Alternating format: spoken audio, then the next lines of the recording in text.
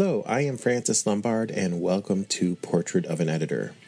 After 2 years, I catch up with First Second editor Kiara Valdez. In our conversation, we discussed the path she took to reach the title of editor, the reasons behind extended payouts, and we have some fun talking about what's been going on with Moon Knight and the Scarlet Witch in the MCU. A reminder, please check out the Portrait of an Editor Patreon page. You can find my earlier interviews from all the way back to 2017, and it's just $1 a month to join. Now here's my conversation with Kiara. Enjoy.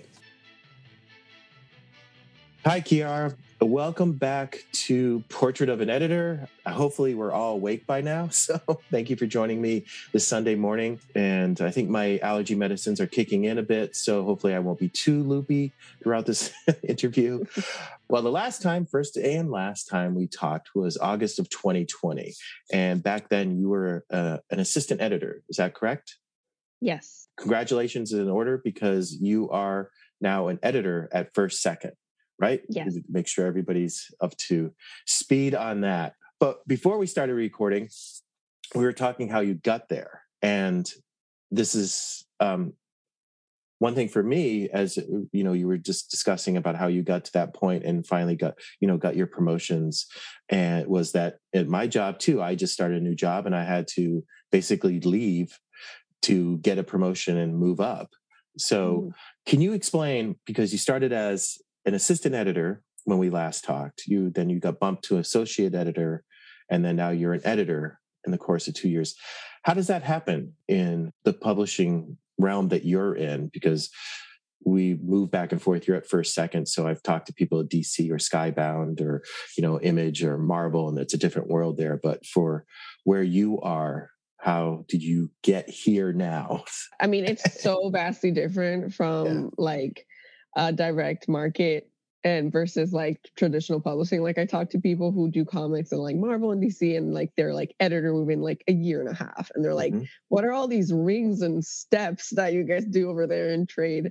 And yeah, we're just like running through like the hierarchy. I've been at First Second for 6 years, and you start as editorial assistant, and then you move to assistant editor. Yep, those are like the same words, just switched. And it's about like 2 years for each position. At least that's what they want it to be traditionally. And unfortunately, after like, even if you are really fast in your career, you're like making connections really fast, and you're like really acquiring really good books, and like your books even hit the list early on, it doesn't really matter how they promote you, because they want you to kind of stick it out, unfortunately. And it's not necessarily fully on the manager's end. It's kind of just because the manager has to get approval for your promotion from the higher ups, and it's just like a whole system thing. So yeah, since last time you saw me, I was assistant editor, and after assistant editor goes associate, and I was promoted to associate the beginning of 2021. But I personally thought I was, and oftentimes people are doing the job above them for a while before they even get promoted, and I felt like I was doing the job above me. But the only way to get the editor position I wanted, and then I thought that I deserved, was to go out and get another offer. And that is an open secret in publishing. It happens so often that people, in order to get promoted, instead of getting promoted as they should, and their company recognizing their efforts, and the name they've made for themselves in this industry, they have to go out, do an application process, which is like not fun. Mine wasn't very fun at all. It took like 2 months and required a lot of work. And then you go back to your company and you hope they want you still. Like you're like, here's an offer I got from someone else. But some people, the company is like, okay, good luck, have fun at that other place. And then for me, luckily, my First Second really appreciates my work and really wanted me to stay. So they offered me a new position and a higher salary. And that's why I'm an editor now. That's why I got promoted twice in 2021.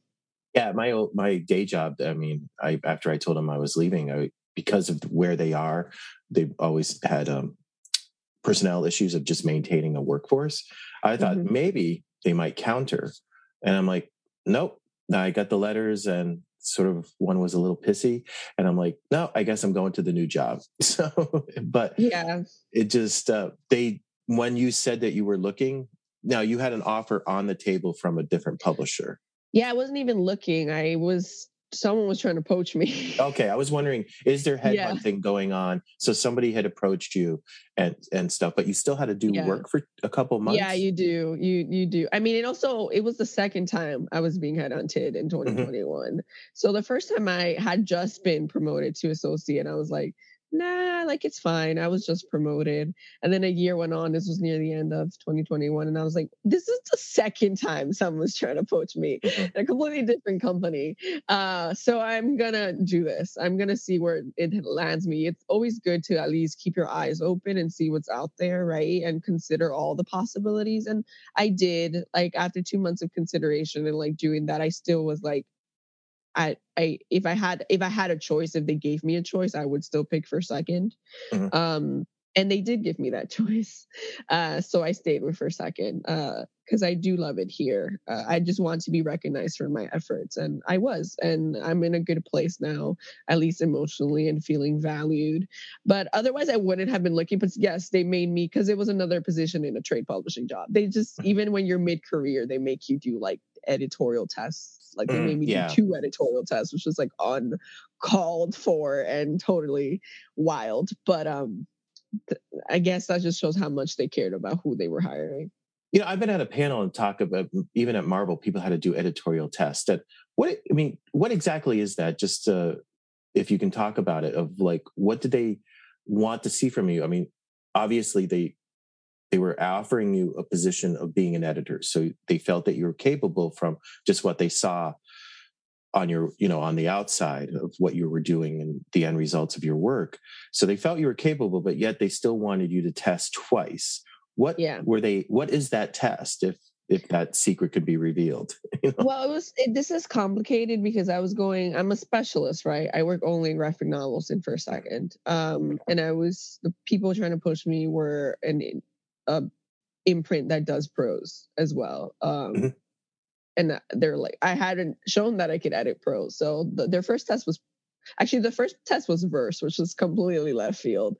And I edited that. I did a good job, went on past that round, and then they gave me a prose book to edit, which I did, knowing that, okay, I guess they need to see both of these to see like I can not only edit graphic novels, but also other forms of writing. And then I passed that too, which is nice to know that I can. Do I want to edit prose forever? Or again, no, not really. But it's good to know I can, and that people thought I did a good job. I think that's just it. They were trying to see if the notes I gave them made sense, and were like nuanced and thoughtful, and they made me do edit letters so like that I could write a proper edit letter. I feel like editorial is so subjective that like I do wonder how hard it is to like be on the other end of hiring people. But yeah, that was pretty much that. And I think every like edit test or even like applying for an imprint is probably different from imprint to imprint. Yeah. Did they ask for recommendations? Did they ask for anything? Yeah, because the usual, like the references. They ask for references and stuff like that. Yeah, references, because as you just said, I mean, how do you judge, an editorial? Are they looking for your point of view more than anything? If there are no correct answers, are there really in these tests, or are there? I don't think there's correct answers per se. Like, I mean, it'd be bad if you couldn't find something that you needed to critique and needed to fix. But yeah, it's more like you have your own point of view. You have vision that you, as an editor, you should always be able to look at a project that hasn't been edited and have some vision for it. So that's kind of what they were looking for. And obviously they do like interviews to make sure you're like a good person. You have good ideas on your head. You have an angle you can bring to this new place. So it's a lot of that. Yeah. What about tone? Because editing, as anybody who's listened to this podcast knows, there's a lot of interaction with other people. You have to be able to be a people person in a way. What about your tone to addressing critique for an artist or a creator that, do you think they're looking for that too? Your ability to ask for changes or say no to somebody, but in a way that is productive? Because, an editor can, make or break a relationship with a creator because of just how they interact with them, the chemistry between the two of them. Do you think they were looking for that, or do they find it somewhere else? Yeah, I mean, they probably were, in the sense of like that's why they asked for an edit letter. And for me, and like edit letters for me are such a like a more, it's less of a graphic novel comics thing and more of a like traditional publishing process, because I don't really do edit letters as an editor.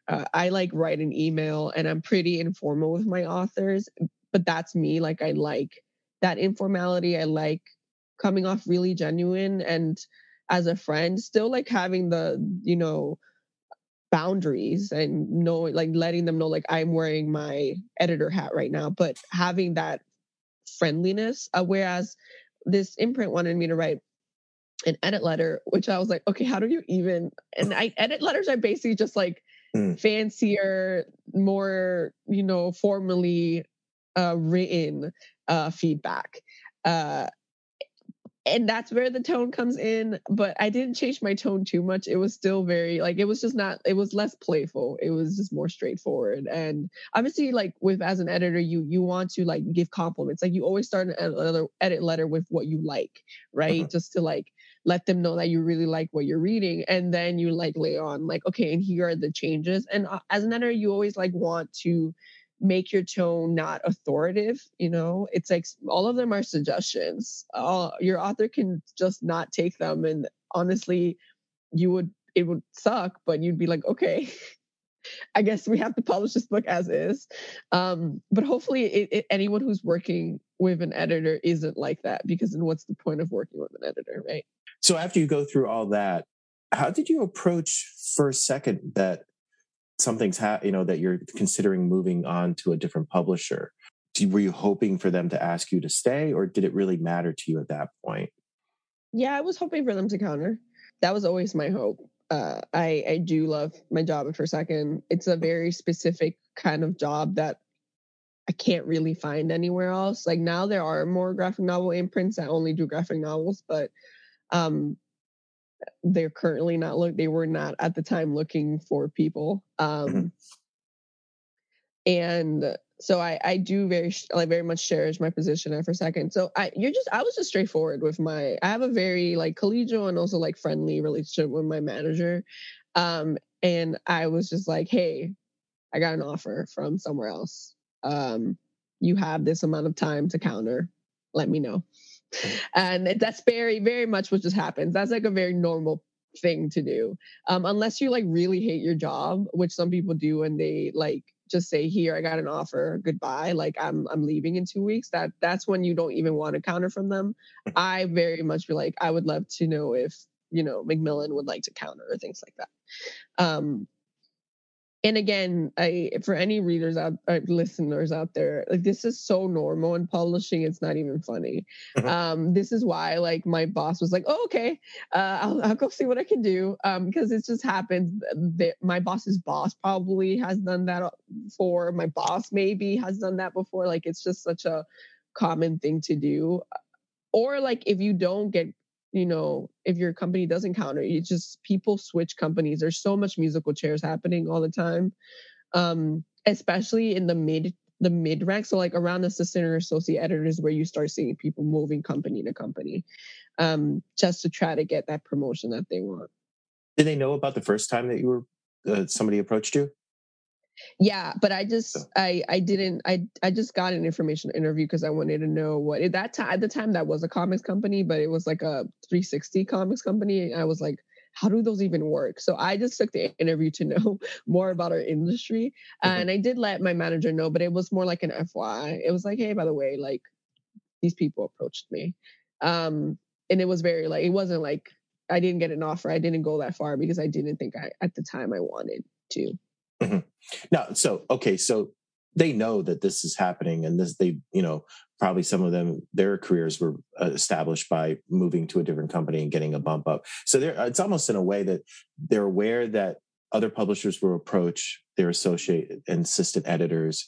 And then once, depending on how you handle it, how that associate or assistant editor handles informing their current boss, that's when they react. It's almost like they're either in 2 years you'll get promoted, or we'll have to think about holding on to you if you get another offer. It seems like that there's no, well, not to be sort of put it in a way, but there's no reason for them to rush you along and promote you within that 2-year period, because either you will still be there or there will be an offer from another publisher, and that not forces them, but they have to act maybe a little bit earlier. It almost seems like that's the commonplace sort of way people move around or get promoted in a way. They're not shocked by you going, oh, I just got an offer and I'm thinking of moving to another publisher, because they sort of expect it from you. Well, expect it from associate editors or assistant editors. In a sense. I mean, not like everyone's getting poached, right? It's not like there's not that many open positions. And it also just depends on, like, I don't know, like where you are. Like Forsaken is a very specific place, right? Like technically, back in the day, like Gina Gagliano went on and started her own imprint, even though she's not there anymore. And like Andrew Arnold went on and started Harper Alley, so like we're seen as a place of like expertise for this specific thing. So like it's not uncommon, especially for places like Forsaken, to like have someone always looking at, their editors. But yeah, it is unfortunate. Like publishing is very reactive and not proactive in the sense that you were explaining. But then that also makes, like, maybe it's not 2 years. Maybe someone's in a position for 3 years, right? Or more. And like, they're like, well, when the heck am I getting promoted? And that's when they start getting antsy. I mean, I've never been looking out for jobs. I'm lucky that people have approached me, but there are other people and friends of mine that like where they're simmering and sitting in their position for 3 years. And they're like, okay, I'm going to have to start looking, because you get restless and you start feeling unvalued, right? So I would hope that like publishing would stop doing that, that promote people in the way, or like it feels like it's pointless that you do extra efforts. There's certain editors that are out there. Like, I know I've been super proactive about, making a name for myself in the graphic novels little niche circle, and like going to conferences, doing so many conferences a year, like doing like all these things to like get my name out there and like be a good editor and get, because you make a name for yourself, you attract more good projects. That is just how it works. Like half of this job is networking and like talking to people and being a people person. And if they're going to promote you just the same, whether you do that or you just sit on your butt and do absolutely nothing, then it just starts, scratching at you. Like it starts like, it becomes a burden. You start thinking, wow, what did I put all that effort into all this for? I could have just done what they asked me to do and nothing more. Yeah. And that's the sad reality, I think, about publishing. Yeah. I was talking to, I just remember now, I've had a couple conversations with Bryce Carlson earlier on in the podcast. I think some of them are still available for the listeners if you haven't heard it. But one of the reasons why I wanted to talk to him was because Boom Studios, and they just did another round, that Boom Studio does promotions on a regular basis. And I asked him, is this an attempt to hold on to the talent you have in your editorial team? And yes, it is. It's acknowledgement of their hard work, and also a way of holding on, because they are aware of the poaching that occurs. And if you look at their editorial team, you really don't have much turnover, especially at the top. Hopefully I'll be able to get some Boom people on to talk about that too, because they just did another round. But it was interesting of them having that. But that's a different kind of publisher too. To switch gears, one of the reasons why I wanted to talk to you after all this time was you were talking about extended payouts by publishing. And I hope this episode's not about bashing on publishers, but when COVID first hit, nobody knew what the hell was going on. And there has been an issue of supply lines with paper shortage, everything from, toilet paper, as we all know, to, to books being sort of delayed in the comic, direct market, because nowadays there are books being rescheduled, or publishers having to change their publishing schedule just because of availability of paper. And that's where the extended payouts came about, of stringing out payouts. But now everybody thought maybe it might be a short-term thing, but now it's beginning to seem like it might be holding. And I remember when I was working in animation, it went from a 30-day turnaround to getting paid up to then 6 weeks. And it's not just 30 days of waiting. You might wait those 30 days and then have to have your agent call the people and go, where's the check? And then you're waiting another 2 weeks. So they already were, and then now it's 6 weeks, you wait before, the time's up, and then you have your agent call, and now you're waiting 2 months to get paid.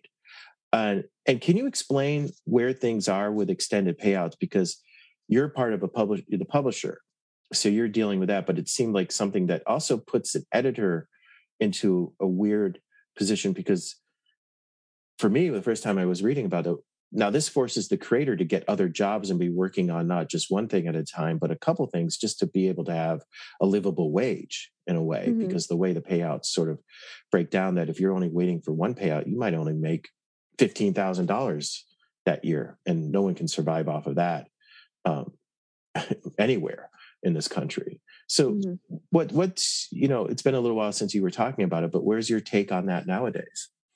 So actually, less than the paper per se.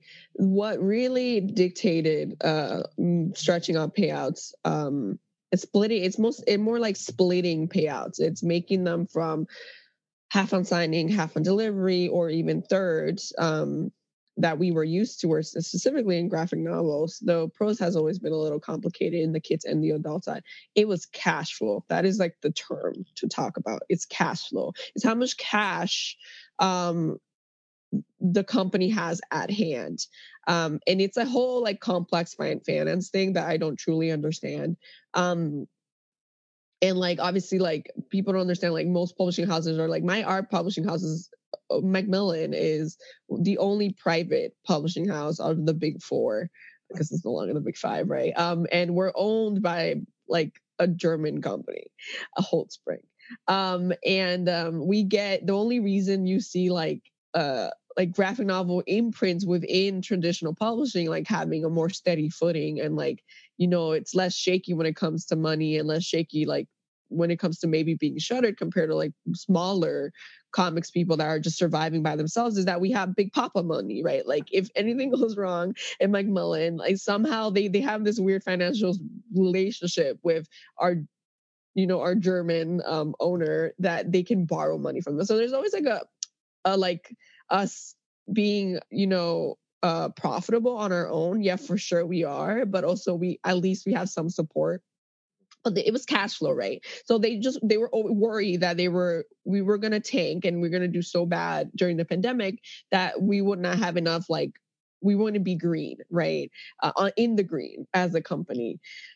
So they did these payouts. They like started breaking out these payouts by fourths and fifths, depending how much money, right, was. And they did say in the beginning of the pandemic that it was going to be, or the tone was very much, it was going to be just a pandemic thing. They kept talking about cash flow. So we're like, oh, we understand. Like, we understand that for the next, whatever, 2 years or so. 6 weeks. At the time we thought it was going to be a month. Yeah. This is going to be the situation. Like, at the time we understood, and then the first year passed, and then they were like, this was the most successful year we've had in many years, and we're like, okay, cool. So what about those payouts? And then the second year passed, and they're like, this was even more successful of a year, and we're like, okay, awesome. Like, what about these payouts?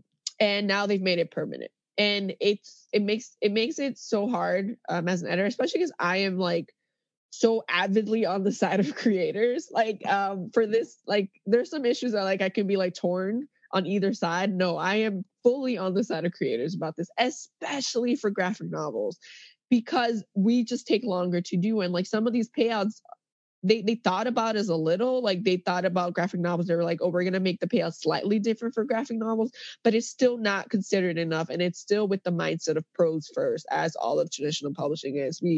graphic novels, even in like the boom that's happening now and everyone wants them, still come as like an afterthought for people, right? Unfortunately, so like trade publishing is first led by adult prose, then they think about kids publishing, and within that umbrella, then after prose, they think about graphic novels. That's just how it goes. So it's ridiculous. Like some of these payments, people are making no money, and they're split. So like in 3 and 4, and it's by tiers, and it's always been the case. Unfortunately, I don't think there's, unless you're making major bank on your first book or second book, that people are doing other things on the side. I just think it's gotten worse where like people have to take on full projects instead of like doing like covers or like doing illustration for newspapers and magazines. Like people are out here doing 2 projects at the same time. And luckily, and for second, we're in a place where we can be very lenient with deadlines. I have a creator who basically told me, hey, like, I need to go and do something else for a while. Like I need to put a pause for this and then go make money. And I'm like, you do you. Come back when you're ready to continue this. Because like we have a really healthy pipeline, and if a certain book can't make it on a season, we have enough books that can. Whereas we can keep publishing the amount. We actually overpublish. We've been publishing more than we should be publishing for the last year or so. And that's probably because you've been doing so well with the last 2 years. I mean, if anybody, that too. Yeah, we're also like just over acquiring. So like it's like it's a double-edged sword. Like the only reason we can be so flexible with how much time we give people is that we have double the amount of books. We are always working on double the amount of books that we should be, which then puts the burden on the editor because I'm always doing. So we publish 45 books a year. Like I'm doing that. Like I'm not working on 90, but collectively we're working on 90 a year when we can't even publish those full 90s. So that makes it very flexible. And I like that. I'm fine with taking a bit of the burden and making it so I can be super flexible with all my authors and not in a rush at all. But that also means they're probably doing other things on the side, and I'm aware of that. I mean, half the time it's like respecting, as long as like if I signed up your book first and that it is your priority, even if you're working on other things, as long as that is delivered first before any other big project that you need to do. If it's like a direct competitor, then I'm fine with people doing whatever. Seeing that you have, I guess, a full pipeline of acquiring and also ready to publish, that also affects sort of the payouts too, because now just because you get acquired, you could be 3 to 5 years before the book sees the light of day. So now if somebody has to go get another job because the payments have been extended, and that delays the completion of the book that you acquired, does that push out the publication date too? Is it sort of just this vicious cycle where, because of their finance and how things are paid out, it delays even more?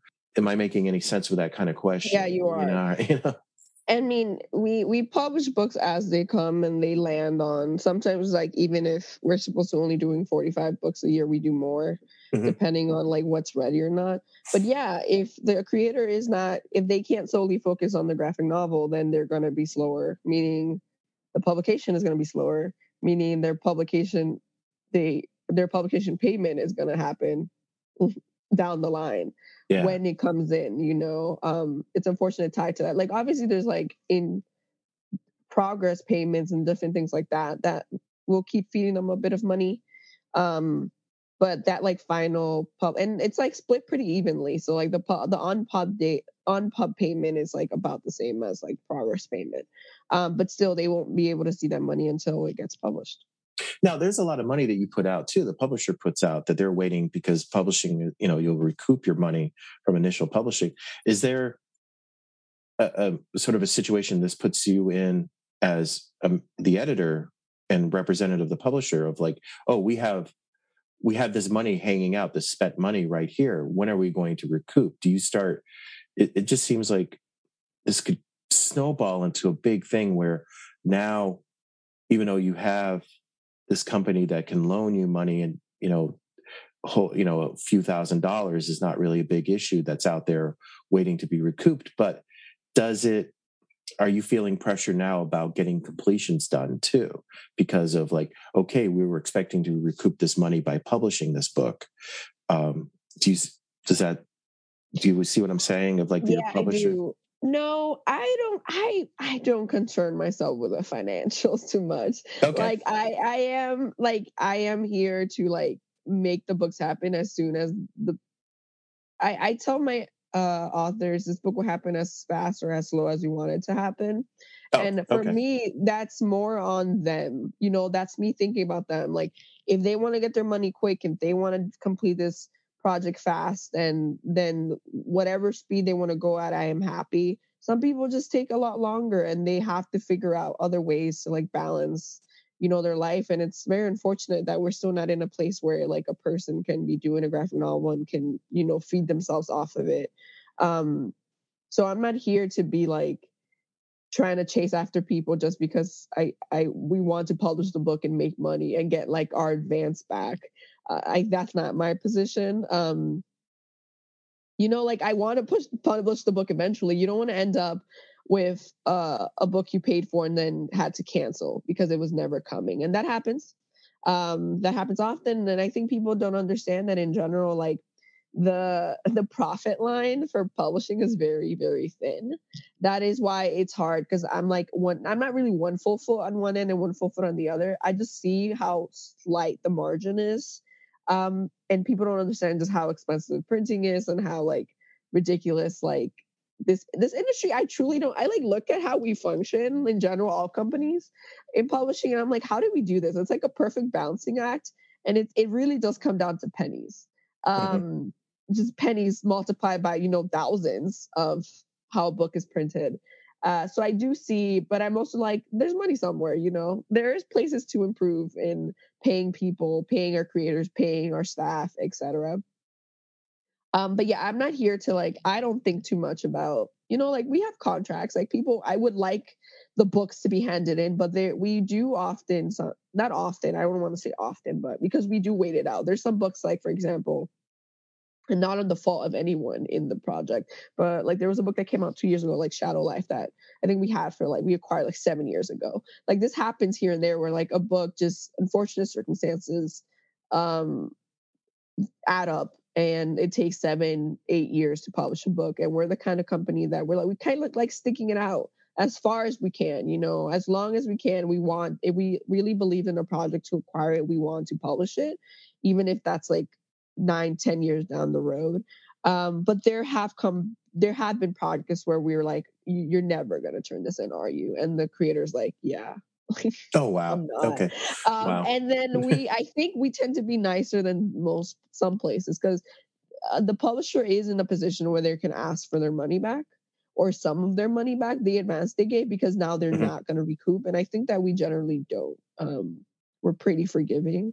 Granted, take that with a grain of salt, because that's just project by project, and depending how far they got, how much work they've put in so far. But I think publishing tends to be just a little bit nicer than people think, because it is a money losing game. Like I think that people don't understand that publishers lose money on most books. And then the few books they make a lot of money on is what keeps them a balance to then keep acquiring new projects. That is like that's truly the whole idea behind the very cruel like front list, back list, like mid lists, whatever algorithm going on.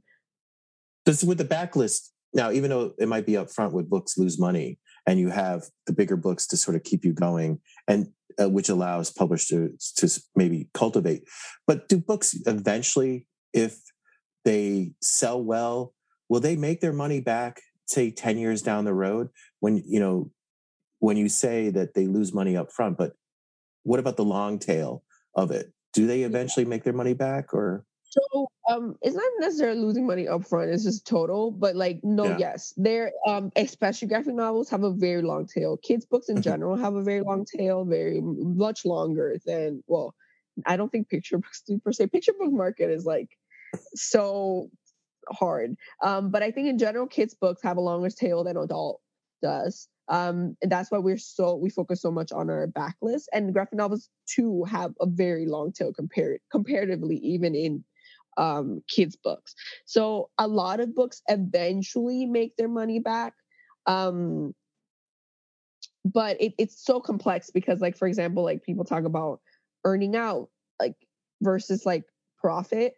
Like an author might never earn out, like and that happens, I want to say more than half the times, I want to say 2/3 of the time at least, an author will not earn out their advance. And that does not mean it was not profitable for the company, the publishing house. Do I understand how that math works? No, because I specifically became an editor because I'm not good at math. But like I would say at least 2/3 of the creators they never make up the money that we quote unquote lent them, Yeah. or gave them in the beginning. And that doesn't mean we won't work with them again. It's like the fact of them, like just truth of the industry. Do we like our creators earning out? Yes. One, they'll get royalties, right? They'll start seeing that little bit of money, whatever. I don't know how many times it comes out, like 3 times a year, and that's good for them. And some people, if their royalties are good enough, and in trade publishing, they tend to be pretty decent. That is enough money sometimes to get them from one paycheck to the other. So it's always good to earn out, but most people don't. And yeah, we lose money on a lot of books in that sense, that sometimes they don't earn out and they don't profit, like they don't make their money fully back.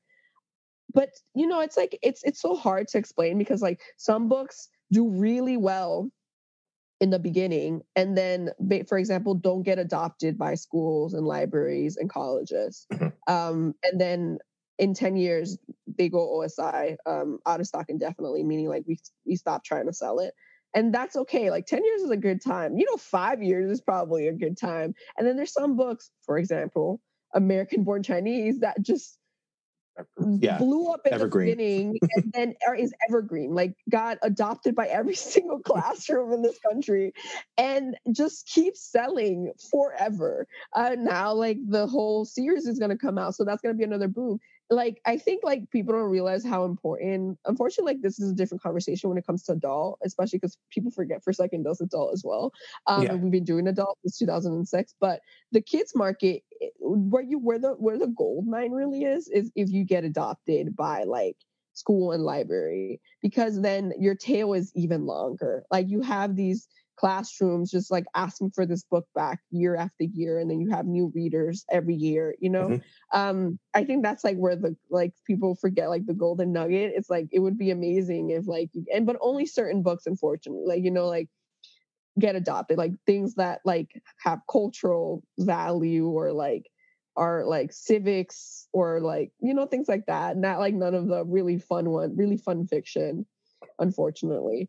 But yeah, it's hard because there's so many different variables and situations for a book, depending on. I'm sorry, but when you're looking at acquiring a book, are you looking at a book that can sort of reach an audience like every 5 years? Because like in animation, especially young animation, I learned that you have a new audience coming through. And like what you just touched upon when it comes to schools, that every new fall you have a new audience for these books. Do you consider that aspect? Is that something, especially YA and and children's comic graphic novels, of that you're going to be seeing a turnover of readers in every 5 years? Yeah, we do. I mean, we're always thinking ahead. Like right now, what we're working on, we're like in winter 2024 or something. Oh wow. We're always thinking like, one, unfortunately, like there's no such thing as like being in whatever in the moment in publishing, and it's kind of hard. It actually bleeds into my life that I'm constantly thinking about the future because of the job I have, because we're always thinking 2 years ahead or a year and a half ahead. But when we acquire, we know the book will be done for 3 years. So we're thinking, what will the market look like in 3 years from now? And there's certain things that are evergreen, like contemporary, middle grade, contemporary YA, memoir YA, memoir, middle grade. Those are things that like you can just acquire at any moment and they'll do well. But like we do think a lot about what are the readers that are reading, Dav Pilkey and like Raina Telgemeier are going to want in 5 years. in 6 years. Like that's why we're so like, I know 2019, like I want to, maybe it's a little narcissistic, but I do think that like for a second kind of like led like at least the queer YA moment that started in 2019 with specifically graphic novels and like getting space in Barnes and Nobles for graphic novel for like YA graphic novels and things like that. Like certain like Scholastic at the time wasn't even doing YA. Like they started doing YA a little bit after. So like we've always been thinking about YA as was the next horizon after middle grade, and look, hopefully adult comes soon. You know, it's like kind of hard in the adult graphic novel space right now, but we've always been trying to push it. And you always try to think about the next group, because if kids are starting to read graphic novels, and we have huge manga readers, we have huge comics readers in the young age, they're gonna get older, right? They're gonna want YA, they're gonna want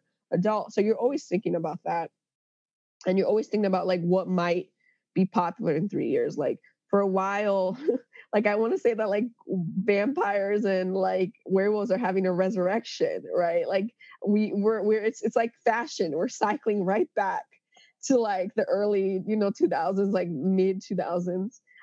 So these kids are going to want this again in a few years, and they're going to want creepy again in a few years. And things like that. So yeah, we're always thinking about that when we acquire, about what's going to work in the future. To get back to extended payouts and sort of put a period on that, from what you were saying before, there are ways of getting around this and not feeling like you're going to starve to death just working on one book. What do you say to the creators when you explain the extended payouts, that if you deliver this book, if you deliver it earlier, or depending on what you stay with the schedule, there are ways of moving on to another project, and establishing a career. You're not going to get sidelined by not having income. How do you, I guess, address that and sort of encourage them to approach it in a way that is not negative, and that maybe if they can jump into the work, it's not going to be an issue? It's very difficult because, so one, I'm like, all the finance and payout stuff, I'm hopefully talking to agent too. And yeah, I'm the most comfortable talking to agent because I just don't feel like I can give good advice or like how people should manage their finances and like balance their work. Like at best, I try to be flexible. And I always tell them, look, you can make the choice of like, and I'm here for you if you want to do this fast or if you want to do this slow. I mean, we established a pace in the beginning. Like I asked for like estimate deadlines, and I asked, like how long do you think you need for like thumbnails? How long do you think you need for pencils? And we established that like skeleton deadline, and that's me trying my best to keep them on the more, not accelerated, but what their ideal pace is. And I want to say like 9 times out of 10, they fall out of that pace. That just life happens. And the only thing I can offer them when that happens is, hey, we can just extend this deadline. And you do what you need to do on your own, whatever caused this delay, or maybe it wasn't. Like some creators I work with have full-time jobs and they're doing this on the side, and some, this is their full-time job and they have to do a lot of balancing. So there is other considerations they have to deal with that I can't necessarily advise them on. I just can give them the support of being flexible. Yeah, and it's unfortunate. Like I have the conversation about payouts with agents a lot. Yeah. And I think we're gotten to a point where like they understand our frustrations, because we are put like our back against the wall. We have higher ups have told us that we can't stray. Like we're not allowed. And obviously like people don't understand that when we sign something up, it has to go through like 4 other people, like the head of our publisher and the head of their boss and finance guy. Like they all have to sign off on every single piece of document. So if we don't follow their rules, they just will stop the document in its track and send us an email and be like, what the heck? So we kind of we have to do what they say. And even if we don't like it, we don't. Then people also don't understand that like editorial, at least in our house, we request every payment. So now that payments are split arbitrarily, like 12 months, like for a writer, 12 months after they turn in their, who's going to remember that date? Like, there's so many things we have to keep track of already, and now we have to keep track of double the amount of payment dates to then go request it from the payment department. That's just asking for more slip ups. You know, even we added in a calendar and things like that. We're trying to do ways to like keep ourselves remembering all these really arbitrary dates are not tied to anything else. Like, at least on pub date is tied to on pub date, like the pub date. But sometimes these pub dates move. Now they're moving all the time because of the supply chain issue. So it's a mess. And if like the agent is not chasing it, and you think that agents would be better about chasing, but half of them don't. Oh, half really? of them are really aggressive about it, and then the other half are like checked out. That is like, there's like almost no in between. And I actually really, really am happy about the agents that are aggressive about it, because it's hard. I deal in 1 week, like my hands touch at least 20 different books in different like in completely different stages of their life. So like it's really hard to keep track of these things. Like there's always things that are going to be slip up, and the last thing we want to slip up is payments. But these new payments and like how they're split and having them split 3 to 4 to 5 times makes it really hard when you're dealing with 90 books a year. So the agent actually could be an ally for you, and and an ally for the creator. They often are, but some of them aren't, right? And then I'm like, in my head, I'm like, look, I'm sorry this slipped up, but also like it's not fully my fault. Part of your job is also chasing us. And I'm sorry to say that I would love to be like, I would love to give you the ideal situation but none of us are perfect. We're just people. We're not machines, right? Like there unfortunately going to be issues down the line. And if like more people can contribute in reminding each other about things, then that'd be fantastic. You know, all of this would be solved if like all publishers had like really fancy author portals. Like some people have author portals, like unfortunately Macmillan does not, which is frankly ridiculous. I think it's ridiculous we don't even have an author portal in the most basic sense of they can find out their pub date, they can find how many books have sold, like very basic information. We don't even have that in Macmillan at all. There's other houses that have author portals, like author sign in and they can get basic information. No, like here we still have to send out emails to tell people their pub dates, which is like a lot of emails, and still have to like tell, like every time someone asks us how many books have sold, we have to go find that and then relay that information. And after a book pubs, that happens like every 3 weeks, which is like understandable, but also very infuriating when it's happening so many times across the board. So an author portal, one, would help some of that, and luckily some houses have that. But then if it was even more advanced in the place where like when people were done with a certain stage of their work, they can go in and request the payment themselves. Who best knows what they just finished than the author and the creator, right? So they request it, and obviously you have someone on the other side, the other end, approving it, because it's not like just they're going to request and the payment gets to them, right? Someone has to approve it. And that makes so much sense to me. But will we ever get that advanced, quote unquote, advanced in our technology in publishing? No, because we're archaic and we literally live in the 80s and have only put a foot in maybe the 90s right now. That's how behind we are. It was funny when I was talking to the folks at Random House Graphic, they were talking about they were getting ready to move everything online. And when the pandemic kicked in, they were sort of all set. It rushed them, but they were doing their best to be able to work, set everything up that they could work from home. I wonder if they have that aspect of portals available for their creators too. They have an author portal, but not in the advanced. No industry, no house has the advanced one I was talking about like authors being able to request, payments. Yes, I think almost every other big house has an author portal, and we are also fully digital. We just don't have that specific part. That specific thing. Yeah, like why? Who knows? Yeah, I can't. And it takes money to build one, right? So like it's like asking like the big boss, like, hey, can you like send about like I don't know how many, like $1 million to like build this? It's not their priority right now, unfortunately. So yeah, because then all of a sudden you're getting emails, you're getting phone calls, you're getting whatever you have to respond, that distracts from your day-to-day of focusing on editing and stuff. Because half our jobs is this, like getting information for people. And I'm like, if you're talking about burnout, when it comes to burnout, editor burnout, this would help. If I wasn't like the payment chaser and the payment requester and the every other information requester, it would help my inbox and my burnout for sure. So I've had you on for a good amount of time.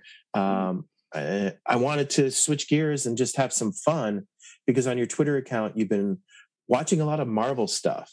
So you were talking. I haven't watched Moon Knight. To be honest, I didn't really like the trailers, even though I grew up reading Moon Knight. But now it has occurred to me, I'm like, the thing about Moon Knight that appeals to me and what creators have been taking advantage of, and maybe this is what the show itself has done, is that Moon Knight can be almost anything that anything your mind takes you. He's such a character who, because of the character's state of mind, there's a lot of worlds open up and a lot of shifts that you can go in. You can go from, oh, he's just a Batman ripoff, to this character who's all just about Egyptian gods and insanity. And then, of course, you've been talking about Scarlet Witch, who, we're talking about the day after George Perez's passing was just announced. And Scarlet Witch, because of George Perez, probably is one of my favorite Avengers. And I was saying, because she seems the most human. She's the most powerful, one of the most powerful Avengers, but also the most human. The romance between her and Vision always sort of got me as real, which is a weird way of explaining it. Just that these two characters, these outsiders, sort of care for each other so deeply. And the writers just seem to just get that and be able to convey that really well with the Avengers books that I read and that they were in. Are you happy with Moon Knight? Let's start with Moon Knight first. Where are you? Have you seen the end, or has it paid off? Yes, I have seen it. A non-spoiler. I think it started very slow, but it ended very strong. And I think it would. And honestly, I think Oscar Isaac carried. There were like smart decisions made about the story. How the story was told was really fantastic. And supposedly I was reading a lot on Twitter from people that have DID, and they were saying that this actually was a very decently respectful interpretation of it, which I'm happy they did their research, And Oscar Isaac was just fantastic. I truly don't know who else would have pulled off doing 3 different, personalities. And like, he was so dedicated to it. And yeah, I think it was really good. It's definitely like one of my favorites. It's not. I'm very weird. I think objectively, it's second to WandaVision in vision of how they were like, we're gonna do a very good series, and like it's gonna be very beautiful, and the story is gonna be very intricate and well planned. I think in that sense, WandaVision's first, and then that's second out of all the shows. And I loved like the Egyptian aspects of it. It had a lot of fun at times, like unreliable narrator. You truly, every episode you end and you're like, I don't know where this is going after this. But I think it ended super strong. So I really loved it. And it was very interesting seeing this kind of character that is dealing with their own, mental issues, and that's taken really seriously. And then on the flip side, it's like, okay, he's like an Egyptian superhero. So that was very fun, and like seeing all the deities, like the Egyptian deities, come to life in like really fun ways. Like Tawari is like she's forever one of my favorites of the series. She's like this, for people who haven't seen it yet, this hippo goddess lady of fertility. She's super fun. So I enjoyed it a lot. I think they did a really good job with it. And who knows if there's going to be a second season, but there might not be. And if there's not, I'm okay with where it ended. And visually, I mean, one of the things that appeals to me, Moon Knight's one of the most interesting characters visually in comics. People who really get him have really managed to take advantage of that. And does the show really, the visuals aspect, I mean, all the gods and just the whole aspect of the Egyptian imagery, and just Moon Knight being this character in white popping from the darkness and stuff. I mean, they all there. Really, really go into it. They like spend so much energy on the little details, like when he flies and shoots its cape, it's always a crescent moon. And like there's especially because when he has different outfits depending on the personality. Like the more complex one, Mark's outfit is like very complex, and you have like the blades in the chest that are super cool, and they're also crescents. They play a lot with imagery, and it is all about imagery, right? It's about the perceiving and perception. Is all that Moonlight at its core is is about. And they do play a lot with that. And you have a bunch of beautiful, a lot of it takes place in Egypt, and you have not the usual weird yellow tone that people misrepresent Egypt as. And you have Egypt in full color. You have Egypt at night. You have the Field of Reeds at one point, and you have like all this like Egyptian deity stuff that's like beautifully done. I think the imagery is gorgeous. Again, second to WandaVision, and not even that, because I don't like comparing them because they're completely different shows. I think it's gorgeous. It's one of the best things about it. It's beautiful to see. And what about Scarlet Witch? I mean, I haven't seen Doctor Strange. maybe you've seen tonight, but I was looking forward to. It was great. You know, I think Sam Raimi, Doctor Strange, awesome, and then finding out that Scarlet Witch will now be playing in this movie and continuing on and be a big part of it. I mean, where are you? Were you a Scarlet Witch fan? Have you? I've been a Scarlet Witch fan forever. Oh, okay, great. let me phrase this for readers. I am not. I don't read direct like market comics. Marvel. Sorry, I'm a faker. I just an MCU fan. I go in and then I do my research after. I'm a Wikipedia diver, and like I watch a lot of YouTube videos of fans. You know, fans explaining Easter eggs and stuff. That's how I get all my background information and all like the theories and stuff. I just watch people who are knowledgeable and do the reading and absorb it through them. It's always been really hard to get into. Like, I just think it's very hard and intimidating for someone who hasn't been doing it all their lives to just jump in. And I'm just not going to. I'm going to keep enjoying it off on the sidelines. But I've since her introduction, very back then, what was the first movie? It was not Civil War, before Civil War. Ultron, right? Yeah, Ultron. Yeah, the Ultron, the second Avengers. I loved her because I love witches. I love witches, and I knew she was going to be Scarlet Witch, even though they weren't calling her that. And I've always loved her power. So she's always, I think, since then, she was my favorite female Avenger. At the time, like if I had to rate like Tony, like RDJ, Tony, Iron Man has always been my favorite. He's my top. And then I want to say Scarlet Witch is second. And then, Iron Man died. So then I focused all my attention and the empty hole I had in my heart to mostly Spider-Man, because I love Tom Holland as Spider-Man and Scarlet Witch. Those are where my attentions are at now, especially with Stage 4. So I love Scarlet Witch dearly. And I think WandaVision was just amazing. I loved it for Elizabeth too, as like an amazing actress that finally is getting like the recognition that she deserves and is putting some of the best acting chops in all of MCU into this character. But what people don't understand is that like as WandaVision was amazing and everyone like gave it its props, right? They were, I think, filming Doctor Strange 2 and Multiverse of Madness at the same time or right after WandaVision. There was like some weird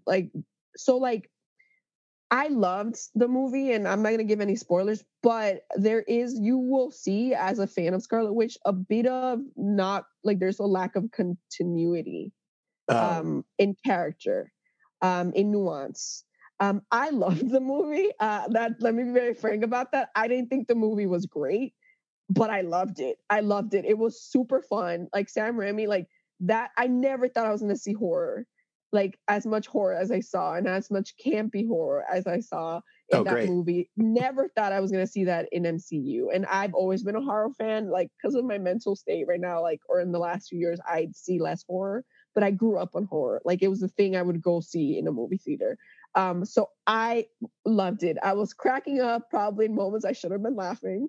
But I thought it was I think it's the most fun I've had since Ragnarok. So I think that says a lot. And I think there should be Marvel movies that are fun. I don't think, especially now that we're in Stage 4, they feel less bound to like what I call the template that they established in Stage 3, right? The amount of seriousness and the amount of comedy they were doing in Stage 3, they kind of got it down to like a perfection. And when in Stage 3, you knew what you were going into, you knew how much you were going to be laughing, and you know how much you were going to be feeling and in your feels. But now in Stage 4, I think because it's so far along, they don't care about attracting new people. Who is going to join in this far in the MCU, right?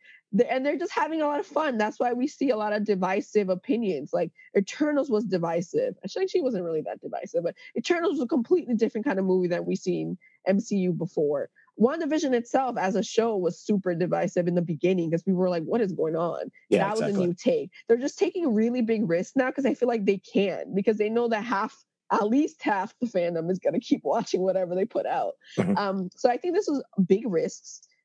In some parts, big rewards, and in other parts, fell flat. But for me personally, what fell flat I'm not fully concerned about that because I was very entertained and it was a very good experience. But I do think some Scarlet Witch fans are going to come out of this movie a bit like I did, whereas I was like, where are we going from now? And some might just get fully offended. Oh, really? By what don't happens. Don't tell me. I'm not going to tell you. I'm not going to give you any details. I wasn't as a Scarlet Witch fan. And if people read the comics, I think they're going to be even less offended because like they're drawing a lot on stuff that happened in the comics. Like none of this is completely new. They're just like, they kind of like Frankenstein things, as the MCU does. They pick and choose from different parts. But supposedly Elizabeth Olsen signed the contract. Who knows? I don't actually know if this is fully confirmed. It's going to be on for many new movies. So I'm really interested to see what happens after this and what kind of role she takes. She carried this movie. I think if you're a Scarlet Witch fan, you're either way, even if you get really mad or if you really love it and have a lot of fun, you're going to be very invested because honestly, this movie should have been called Scarlet Witch Multiverse of Madness. Sorry for the Doctor Strange fans out there. We're going to finish this and I'm going to just go see the movie now because that even makes me want to see it, once again, with hearing about Sam Raimi and stuff like that. That's like, I don't care. I mean, like Ragnarok, which is not my favorite one, but it's a hoot. And it's, if you really look at it like a, storytelling crazy, it's fast and loose, but it's so entertaining. So it's just a fun 2 hours in a movie. And that's sort of, it sounds like what you're just saying is that Marvel's just like, let's just bring even more of the sort of fun and craziness into the Marvel universe that from the comics and these movies, and not worry about being like, put you through this perfect emotional evolution for the next 2.5 hours.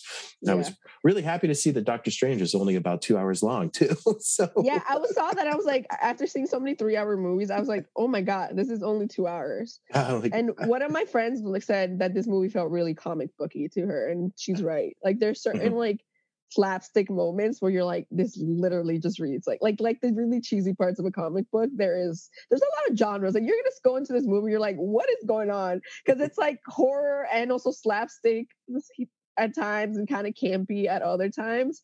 So for some people, that's why it felt like kind of not cohesive. But for me, I was just surprised. Me saying that a Marvel movie surprised me is like shocking this late in the game. And that's kind of what I want. And that is very hard to do if you don't take humongous risks, right? Like I just want to be kept surprised and entertained from now on. And I think they're going to be doing a lot of more wild things like that to, cause that reaction. Awesome. Well, hey, our time is up. So thank you very much for spending your Sunday morning with me.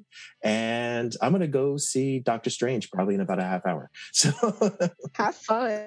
Well, and it was great talking to you. Great catching up with you. And we shouldn't let like 2 years go by next time. So yes, don't work too hard. And I will be talking to you later. Thank you. Goodbye. Thanks for having me. You're welcome. See ya.